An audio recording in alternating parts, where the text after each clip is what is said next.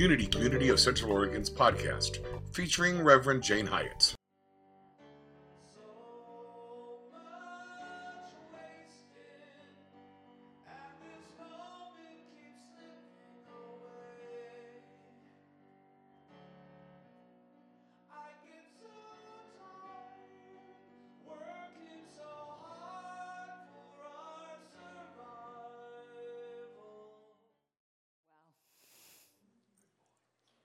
How did that feel to hear that as a love song to you, acknowledging the power that each one of us has here in this world?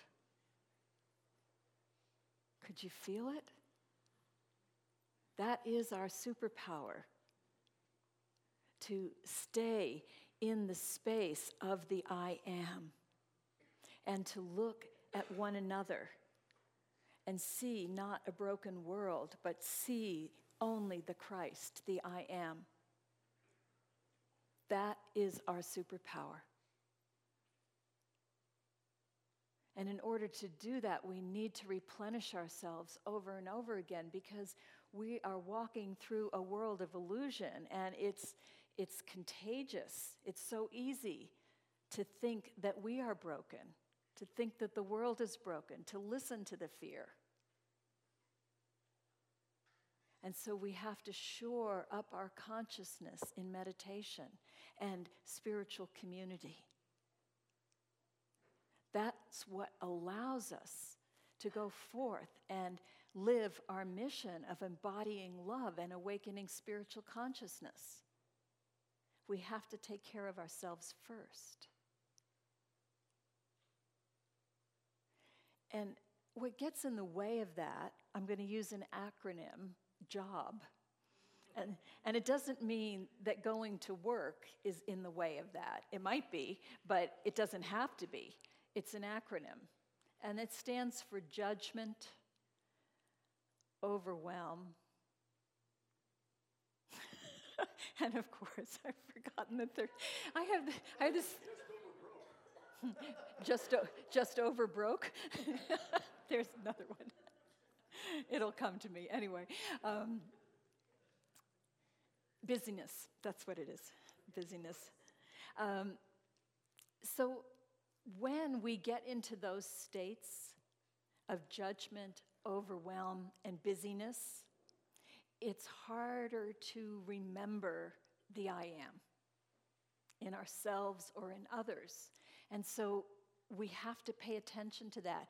I've asked Carol Fox to come up and share a story that one of the things that I'm doing right now, and I really open this up to all of you, I have this idea that we as a community can write a book.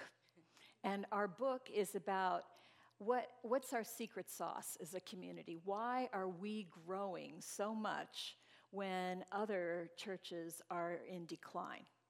What is that? And so I've been really thinking about it, and I have ideas, and some people have given me ideas, and Carol wrote a beautiful piece about it that was a little bit too long to read this morning, but I asked her to give us the shortened version of it, and I'd invite you all to think about that, but her piece has a lot to do with judgment, which is the first one, so I asked her to share it. You hear me? Mm-hmm. I've shared here before that I grew up in an atheist household where Jesus Christ was kind of a expletive, and and God was something that weak people thought about. And the other thing about my family that was really significant was that we were the judges of the universe. And we knew, we evaluated everyone, including each other, on certain standards. And rich, smart, and thin were good, and poor, dumb, and fat were bad. Things like that. And everybody fit into certain categories, and every quality that a human being could have was judged. So pretty soon I realized that I was never going to measure up to all these standards, and I gave up. And because I gave up, I went into kind of a downward spiral and had a lot of nightmarish experiences coming from that place of I'm not good enough, and I don't deserve, etc. The only saving grace was, for some reason, I kind of had these spiritual leanings in spite of it all. And I was a seeker from very early in my life and started exploring, went from Zen to S to, everything else, therapy, etc. And I finally landed in 12-step programs, which was a source of spiritual guidance for me that worked. It was a definition of God I could live with and all that kind of thing. But I was never really associated with any church. I liked Unity from the beginning when I heard about it, but I wasn't going to associate with a church. So when I got to Oregon, I was alone, very alone. The people that I had moved up here to be friends with moved away almost as soon as I got here. And I was really desperate for community and friends. And so I saw Unity, somebody told me about it. I thought, well, give it a try, even though it's called a church. And so I came to Unity, and, what's not to like? It's a beautiful community of people, wonderful people, and great facility. And what really kept me coming back was Jane. And because for some reason, Jane seemed to really like me. And I thought, maybe I remind her of somebody that she loves. And that went on, for a few months, and I got a, service position, all that kind of thing. And I was feeling pretty good about being here, but there was still inside of my heart a sense of aloneness. Until I wanted to say a little bit before I start crying. A therapist once told me that, I asked her, why do I cry when things are good? She said, well, it's because when things are good, we can be relieved of all that pain from when things were bad. So I'm probably going to cry, and that's okay. Okay, so I took a course in the history of Unity. Jim was teaching it. Where's Jim? He's not here today. Yeah, and it was just, I thought, this really isn't relevant to me, but what the heck. I just felt like, for some reason I should take this course. And then I read, one of the books was the story of Unity. And it was a good book, and I read it with interest. And it's the story of Charles and Myrtle Fillmore and how they developed this whole community. And when I read it, Myrtle Fillmore reached across 100 years of time, grabbed me, and said, "You are the beloved child of God." And I got it. I don't know how I got it. I don't know why. It took me 72 years, but that's what I got. And I came to church next Sunday. I was really excited. I said, "Jane, I am the beloved child of God." Yes, of course. And I realized she had known it all along. And that's what makes this community so special, is that she and quite a few others here know that not only I, but all of us are the beloved children of God. And in fact, manifestations of God. And that changes everything. And so, I would like to say that now, I'm free of judgment and free of all these self-doubt, everything like that. That hasn't happened, but I am now aware of it. I am now aware that that is the lie. And being a child of God is the truth. And I get to remind myself of that on a daily basis.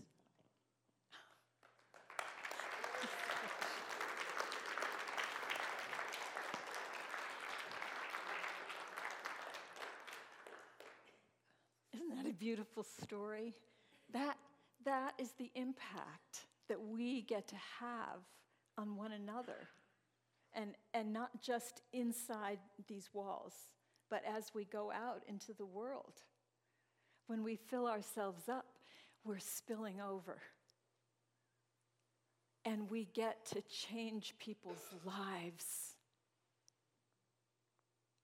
We get to help them to see who they are and not who they thought they were when they grew up in situations like Carol did. This is a high honor. Mother Teresa was asked about how she could stand to be helping these poor people that were so disease-ridden and on their last legs, and how could she do this? And she said, well, everywhere I look, I see Jesus, my beloved. She was in love, not with Jesus the man, but with Jesus the Christ energy, that energy that is completely all that is. That's all she could see when she looked at the people she was working with. And that's what we are called to see that Christ energy everywhere. First of all, when we look in the mirror. And when we band together as a community and we're all doing our best to do that, then we create this vortex. And people walk in the door and they feel it. You've all been new at one point. How many of you, when you walked in the door, just felt something, whether you could put your finger on it or not? Yeah. And you've heard others talk about it, right?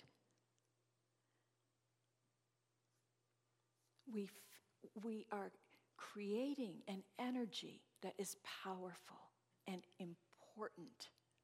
Our world needs this right now. We are making medicine for the world. We're creating safety. So judgment is really the thing that I would invite us to just step away from. And the overwhelm and the busyness, two of my personal favorites, because I've kind of gotten past a lot of the judgment, not all by any means, but nothing like when I was younger. But overwhelm and busyness is my specialty. And I was thinking today of the story of Martha and Mary when Jesus comes to visit. And Martha is just busy, busy, busy. She is running around and she's fixing the sandwich plates and, doing whatever and cleaning up to make sure that everything is good. And Mary's just sitting there at Jesus' feet looking gaga. And Martha's getting really irritated with her because there's a lot to do. And if you've had a party in your house, there's lots to do to get ready for the company. And she's saying to Jesus, get her to help. Dad, it's kind of like that. You want everybody to be pitching in. And he says, no, it's what she's doing is more important. And it's not that what Martha was doing was unimportant. It's about balance. Martha was too busy to be paying attention to this guest of honor who is embodying the Christ. And Mary is so absorbed in that Christ that she can't see anything else.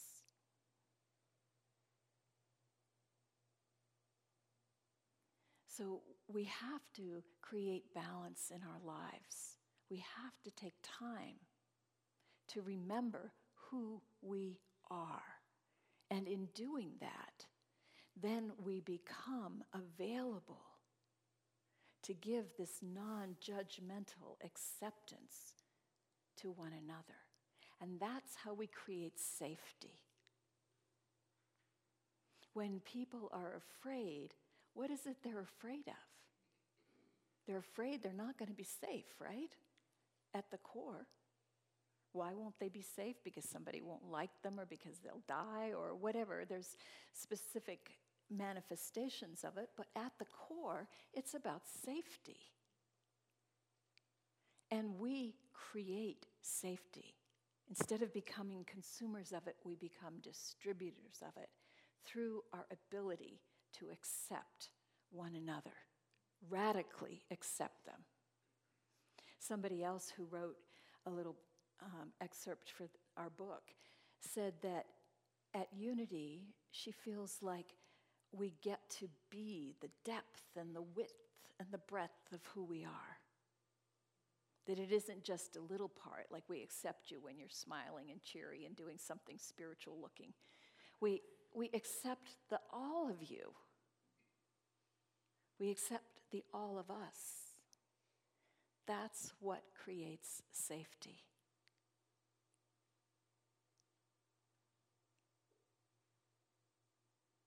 So this week, it's our great honor to go out and practice seeing the Christ everywhere we go. Practice radiating that energy of acceptance. Being a blessing of acceptance of one another. So no matter where somebody is walking, they will feel safe